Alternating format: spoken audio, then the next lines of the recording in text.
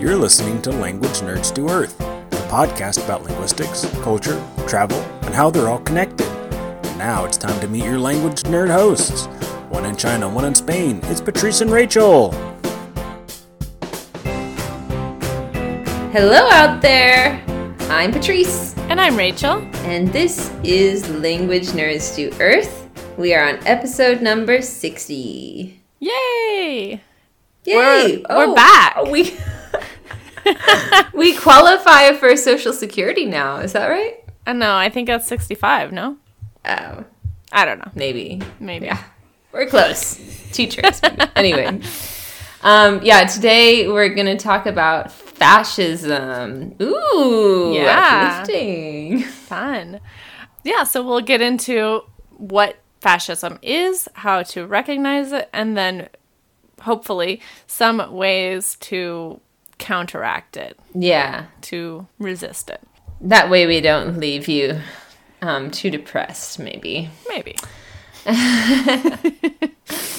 And then we have a Lost in Translation moment from Rachel. Yeah.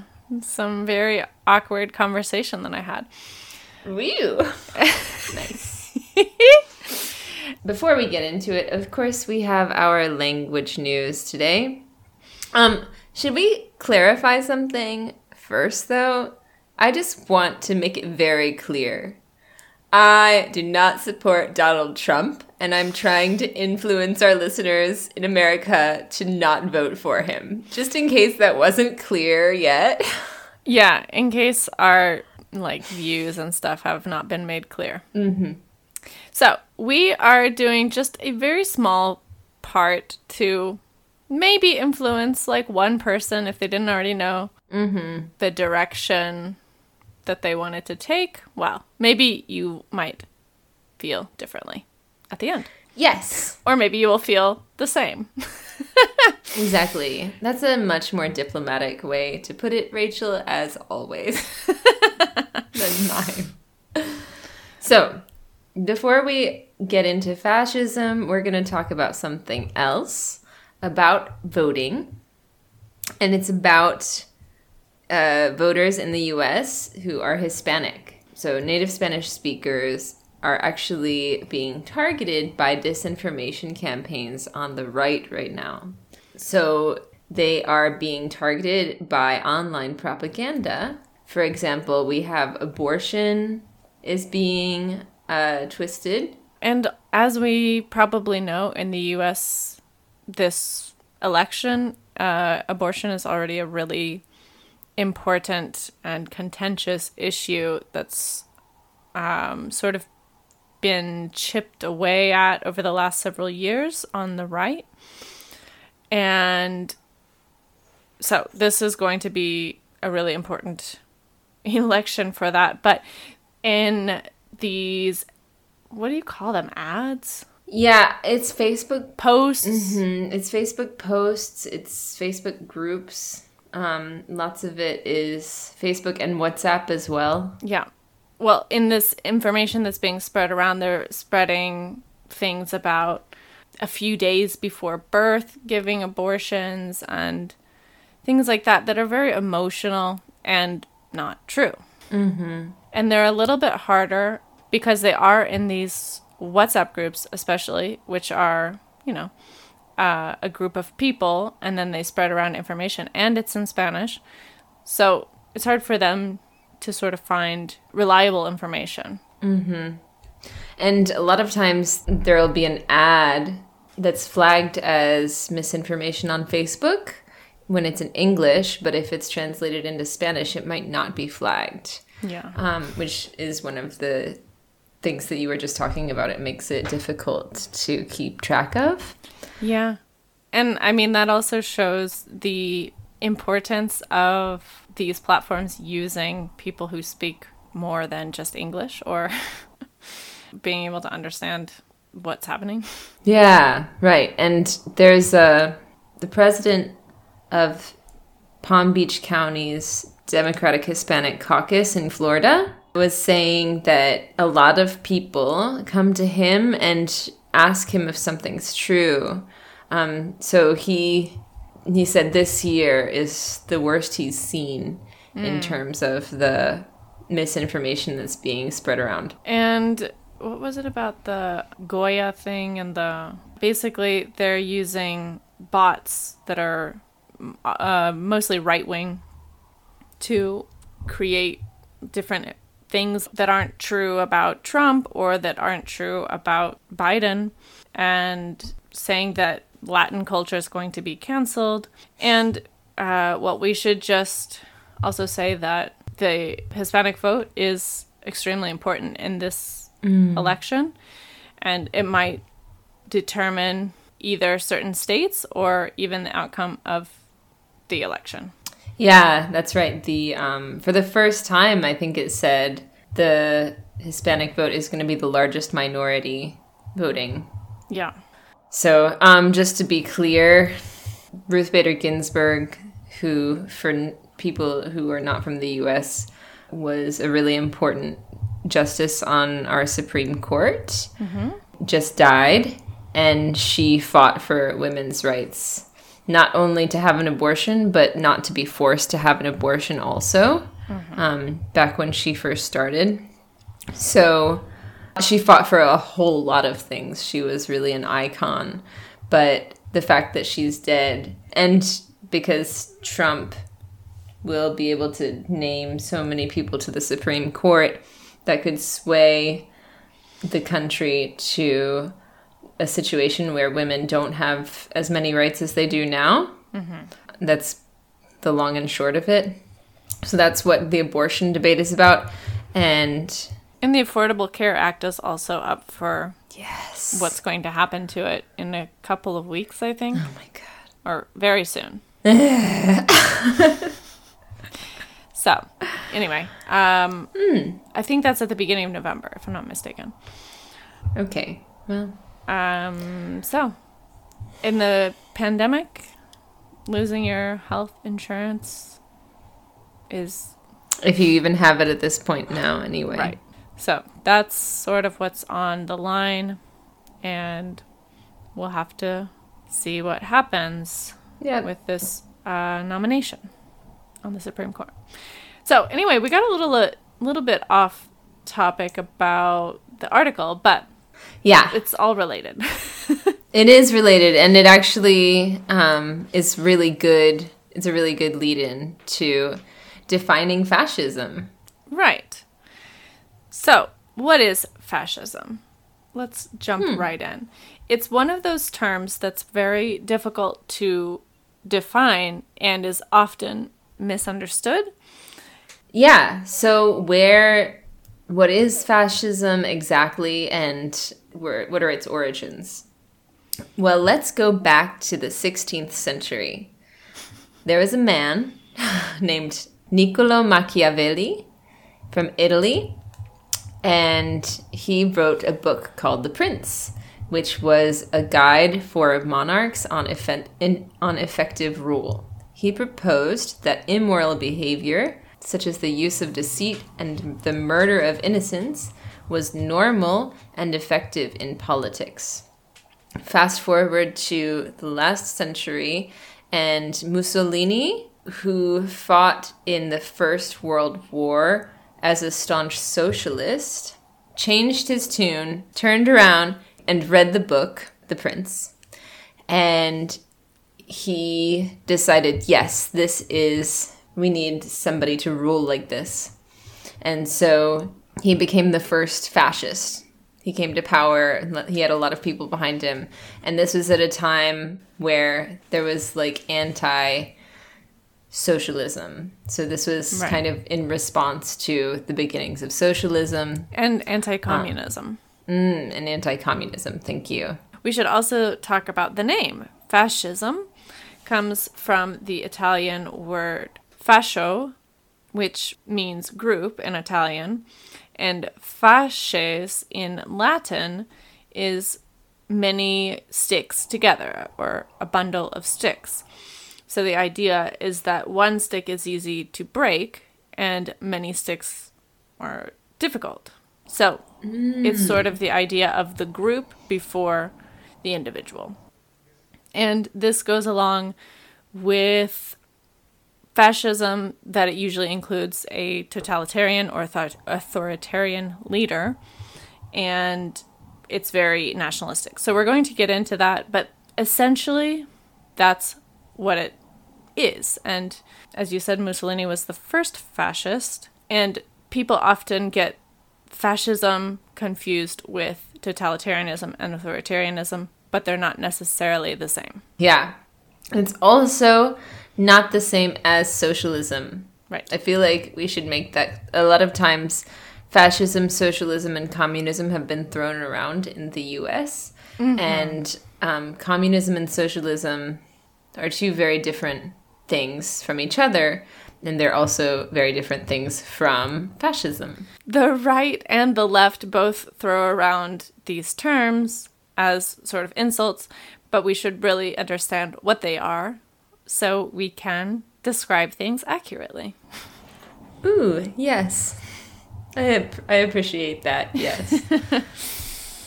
So socialism is nowhere near fascism. Fascism is a government structure, while socialism is an economic structure.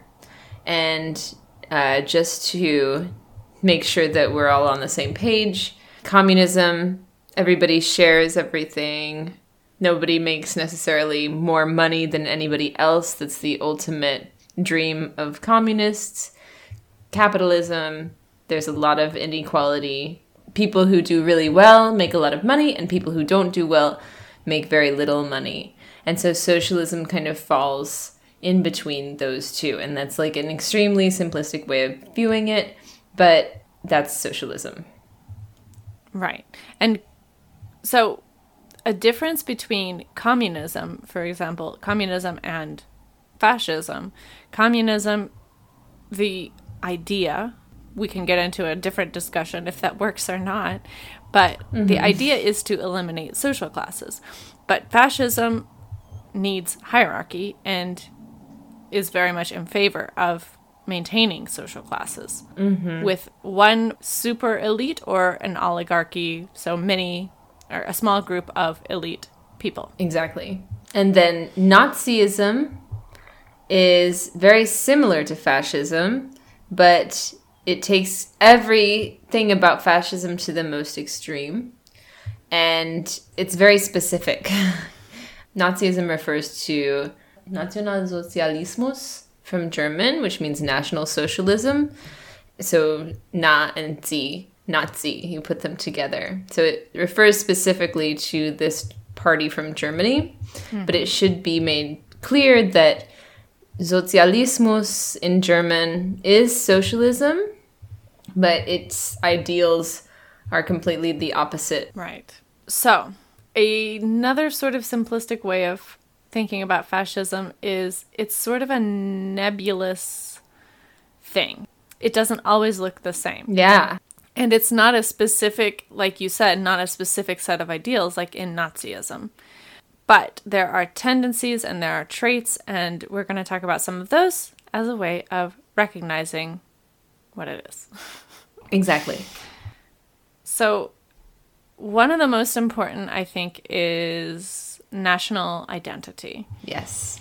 And so this is the rise of nationalism and sort of the exclusion of all other identities to your national identity. And this is not the same as patriotism. Patriotism is loving your country, but also accepting flaws and trying to make it better. And nationalism is sort of the blind love of and sort of reverence of your country that they can do no wrong. Exactly. And we watched this really fascinating, well-done TED Talk by Yuval Noah Harari, who wrote Sapiens, which is an amazing book. And so he's from Israel, and I highly recommend that you go watch it because he goes a little bit deeper into it than we could. Definitely. He's a historian. He knows what he's talking about. But another thing he said is in fascism, people sacrifice other identities for their national identity. So who am I? I'm Patrice. I am a teacher. I'm a wife. I'm a cat mother. I'm an American, and I live in China. And so if I was nationalistic, I think living in China would be an identity that I would probably sacrifice. And if my husband was anti-American, which he's not, by the way, then I maybe would sacrifice that relationship because it's not good for my country. Right. Yeah, or if my cats were anti-American, maybe I would give them up. Or if it was good for the country that they be sacrificed, you would do it. Yeah. So he said fascism exploits our vanity and makes us see ourselves and our country as much more beautiful than we actually are. It hides our ugly parts and makes us feel important. That's right.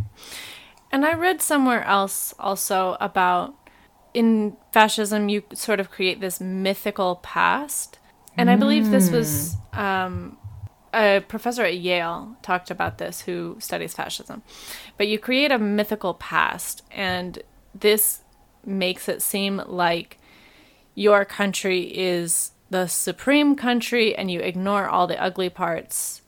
So, for example, if you wanted to talk about American history and you wanted to ignore everything like slavery and Japanese internment camps, the things that are undeniably ugly, and just paint them with a nice rosy finish, that is one way that you could do that.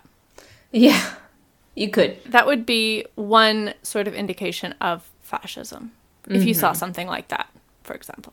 Right. So basically, anything that doesn't serve the interests of a nation is bad, such as a reminder of our dark past. And everything that serves the nation's interests is good. So if a movie is critical of the regime, then it's bad, and we don't like that movie. Nobody should watch that movie. It should be banned.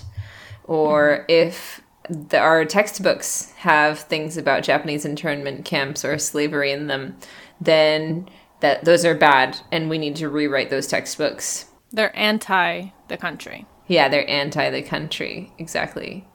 So another important thing about fascism that goes along with the nationalism is it preserves tradition, and it serves as a sort of an us versus them.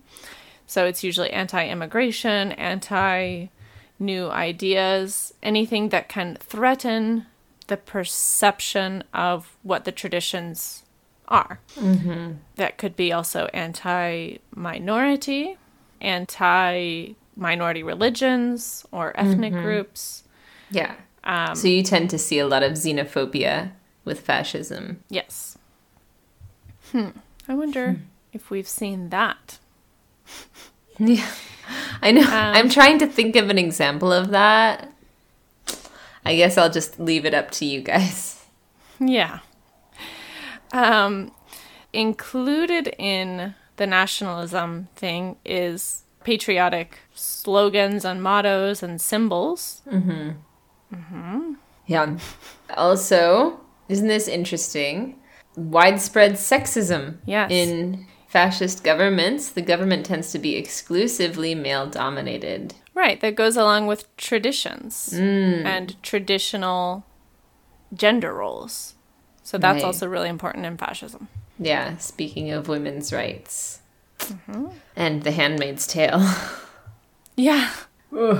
Another thing is the disregard for human rights, or looking the other way while some groups or some people's rights are violated because there's this heightened fear of the enemy and fear of the other. So if you have some sort of collateral damage along the way, well, that's what we have to do for the greater good.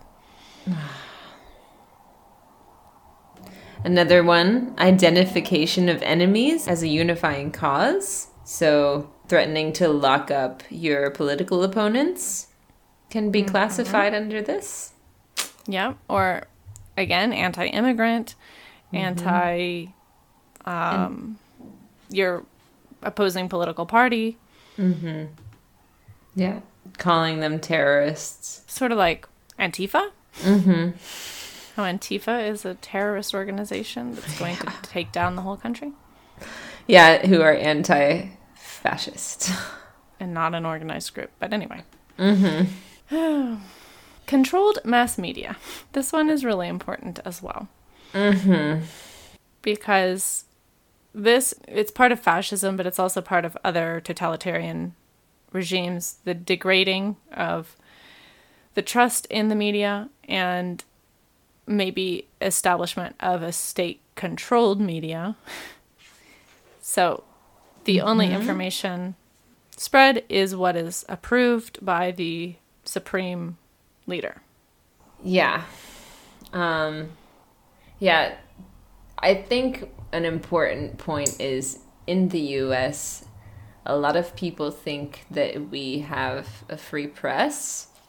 We do have a free press technically, but over the last 20 years or so, the press has become more of a sounding board for people who have money and power.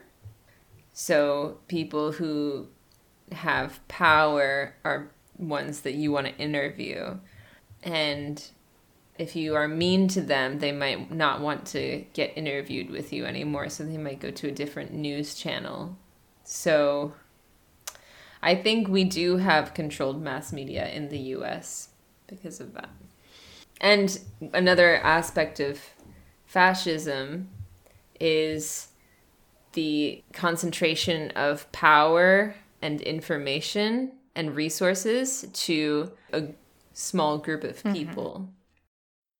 Another aspect, I guess, is the obsession with national security and, as we said before, sort of doing anything necessary to protect them. Yeah. This one's interesting. Religion and government are intertwined. Fascinating. Fascinating, indeed.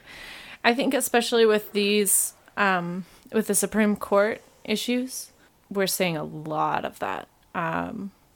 Abortion and LGBTQ rights, that religion is used as the reason for that and for restricting those. And another point that this historian made actually was that elections are not decisions on how you're thinking, but they're about how you feel. Yeah. And if you feel like your religion is the most important thing, then a government with access to your personal data knows that, and they are able to manipulate how you feel about it. So that's why religion is used so much in politics in the US. Yes, definitely. And it's really something that drives people to go vote or to support one candidate or another, which is really interesting how that has become even more important. Exactly. Another aspect of fascism is the protection of corporate power. What? Yeah. Something Mussolini said is fascism should more properly be called corporatism because it is the merger of state and corporate power. Interesting. Yeah. But it makes a lot of sense because if we think about fascism as sort of the elite ruling and keeping social classes intact, corporations are a really effective way of doing that. They keep the money and the power in the hands of a few and then control a large amount of people as employees. Definitely. Another aspect is labor power is suppressed So labor unions are seen as a huge threat to a fascist government. So they're either severely suppressed or entirely eliminated. Just some food for thought. Yep. And the disrespect for intellectuals and the arts. So intellectuals are often seen as a threat to this type of power, and it makes sense. This Yale professor, Jason Stanley, he did a video for the New York Times a few months ago, and this was one thing that he talked about as well. The distrust and disrespect for intellectuals, and that can include science, that can include people who do a lot of research. People start to distrust those people. Yeah, actually, Pol Pot was a fascist and kind of a weird, bizarre blend of fascism and communism dictator of Cambodia. And one of the things he did was he would have people killed if they were wearing glasses. Oh, wow. Yeah. Or anybody who could speak another language. I think the number is that there were 8 million Cambodians at the time, and 2 million of them were killed over a period of about 4 years. Christ. During his rule. Yeah, it's really scary stuff. Just for knowing a little bit more. Yeah, it's threatening. So speaking of which, fascists are often obsessed with crime and punishment. Yeah. So how about that? Local police are almost given limitless power to enforce laws. How about that? Wow, this is so scary. Yeah, when I read the PowerPoint, I was like, oh my god. Another piece of the puzzle is rampant cronyism and corruption. So, when all the people in government are friends or family members, and they all do tons of illegal stuff and get payoffs from people, that is one sign of fascism. Hashtag how you know you're in a fascist country. Oh, and officials use governmental power and authority to protect friends from accountability. Huh. Like maybe getting friends out of jail, pardoning them. Or lawyers. Or lawyers. Yeah. There we go. And finally, the best one, last but not least, fraudulent elections. Fraudulent elections.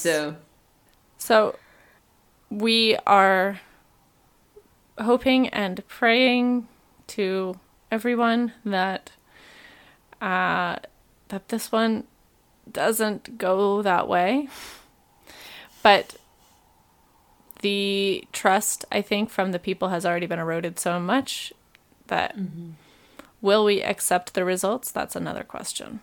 Yeah, if the results are accurate and accurately reflect the will of the people and are accurately counted, the election should go to Biden. But even if that is the case and they're accurately reflected, there's no guarantee that Trump is going to accept the results and engage in a peaceful transfer of power, which is the thing that we're all really scared of. Because if that's the case, then we descend into dictatorship. But it's not also just him, it's people who support him. He has spoken about the fraudulent election for so long now. No one from his camp trusts mail-in ballots, which of course we're in the middle of a pandemic. And so I've heard a lot of people say they wouldn't trust the election, that it's rigged for Biden. And so if Biden wins, they're not going to accept it. Yeah. A healthy democracy needs trust in the elections and voting process. So, right. exactly. So I feel a little bad, like, recording this episode to all of my friends and family in the US and all of our listeners in the US. We are hoping and doing our best for you. Yeah. From over here.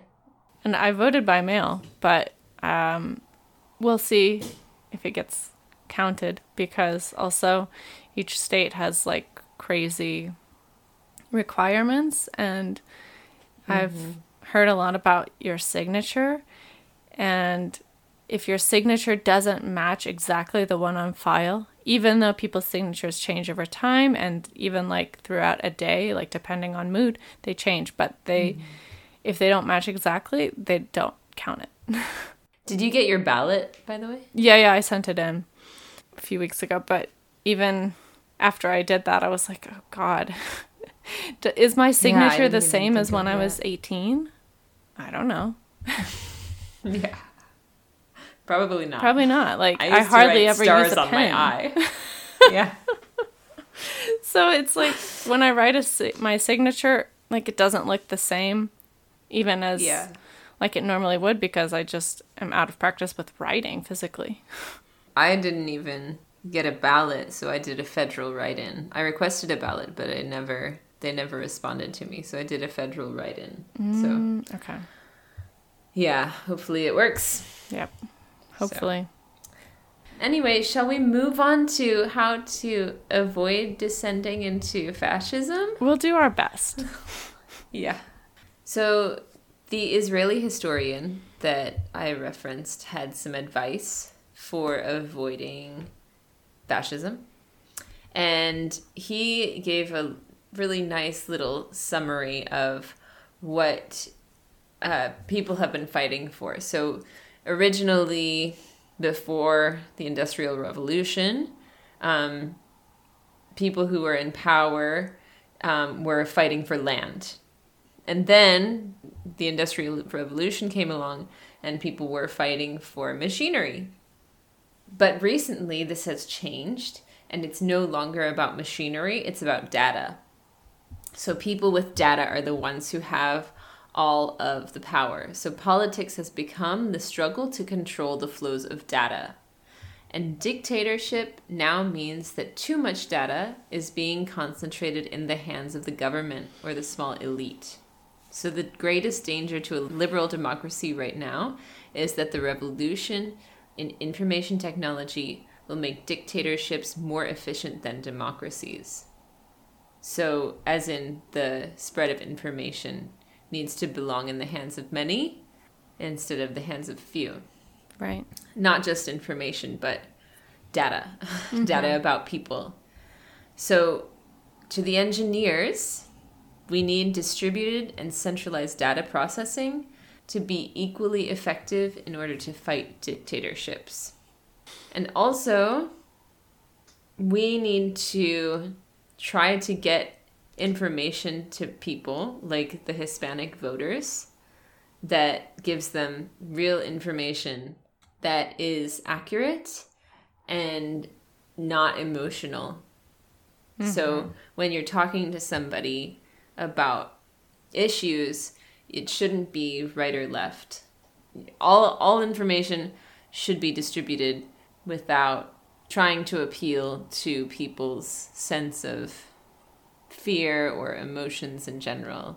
And if you're trying to persuade somebody, you need to talk to them about things that they are emotionally attached to. Interesting. I read this other article that was about how to take on fascism.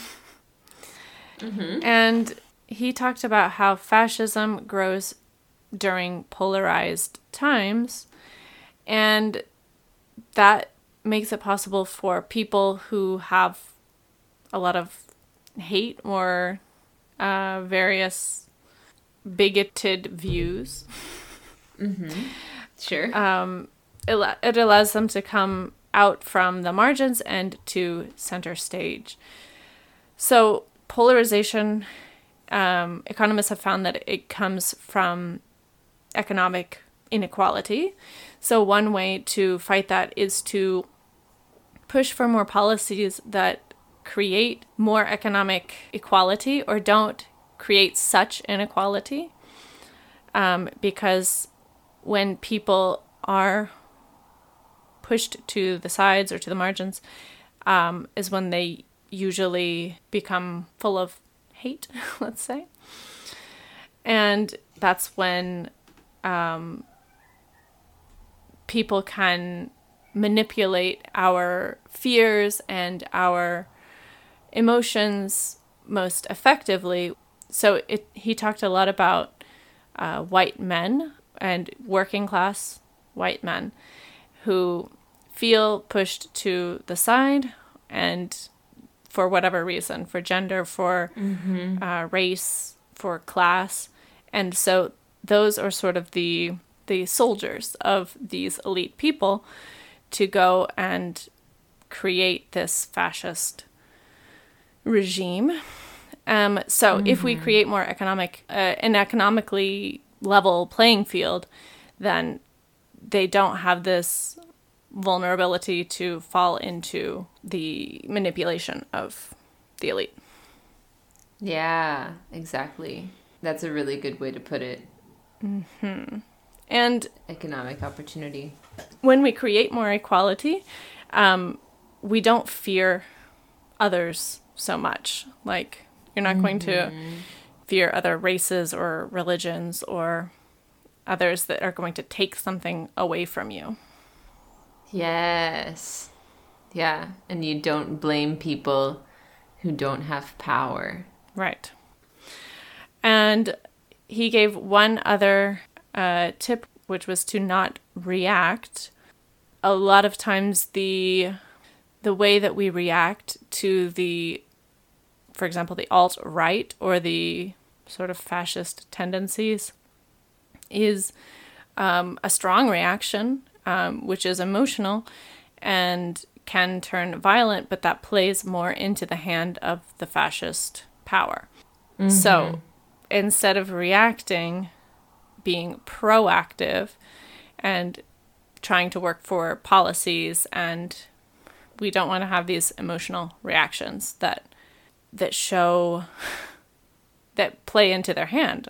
Mm-hmm. Yeah. Just like what the historian said as well, in one way. Mm-hmm. So, go vote. Go fight for policies that create equality. And think about what is at stake in terms of the future of the U.S. That's right. And we, on our podcast, talk a lot about, diversity and appreciating different cultures and different languages. And fascism is a bit like the opposite of that. So, yeah, totally. Well, let us know what you think about today's topic. Mm-hmm. Are you a fascist? We'd love to hear from you. But not really. Yeah, write us on languagenerds.doearth.com, and let's get into something totally unrelated and hear from Rachel about her Lost in Translation.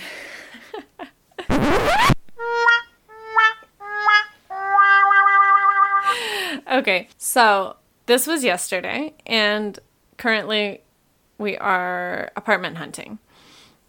So I was in an apartment with the agent, and he was talking about the parking situation, which the bedrooms looked over sort of a parking alley or something. Mm-hmm. And I was looking out the window in one of the bedrooms, so the middle bedroom, and I was asking him, so this is where you hang clothes? Mm-hmm. And which is tender ropa. Mm-hmm. And he was like, yes, this is where you park. And I was like, okay. But no, I was asking, is this where you hang clothes? And he was like, yeah, so you just enter from down there and then you park here in the alley. And I just looked at him and I was like, okay, sure. What? So I guess he was like, he thought you were going to say something else, and then you said it, and he didn't hear you. He heard what he wanted to hear, basically. I think so, because those words really sound nothing alike. And yeah, I was speaking with a mask on, but I don't think it was that hard to understand. That's so And funny. we just had like a moment where we just like made eye contact, and I just looked like confused, and I was like, okay. So how was it resolved? Were you like, I just left it alone. park? He just kept talking about parking after that too, and I was like, okay, I don't have a car, so it doesn't really Right. make a difference. I'm not really worried about the parking situation. So I didn't That's ask any more hilarious. questions. I just was like, okay, I can figure it out for myself. This does seem like where you hang clothes. Yeah. Some people just want to listen to the sound of their own voice. Yeah. It was weird. I'll be honest. I don't think I've had like a situation like that where I just like couldn't communicate what I wanted and the other person was not even close to the topic. Yeah. I mean, I definitely experience that in Asia sometimes when I know I'm saying the right thing. I know I'm speaking your language. This happened to me in Korean and Chinese. Like, I'm looking at this person and I say something, but they see my white face and they're like, she doesn't speak my language. I'm like, no, I can speak Chinese. I'm speaking to you in Korean. But eventually, like, you repeat it enough, or I've repeated it enough that they're like, oh, right, I can understand her. So it's really funny when that happens. Yeah, kind of awkward, but well. Yeah. Yeah. Okay, guys. Well, another day, another great success.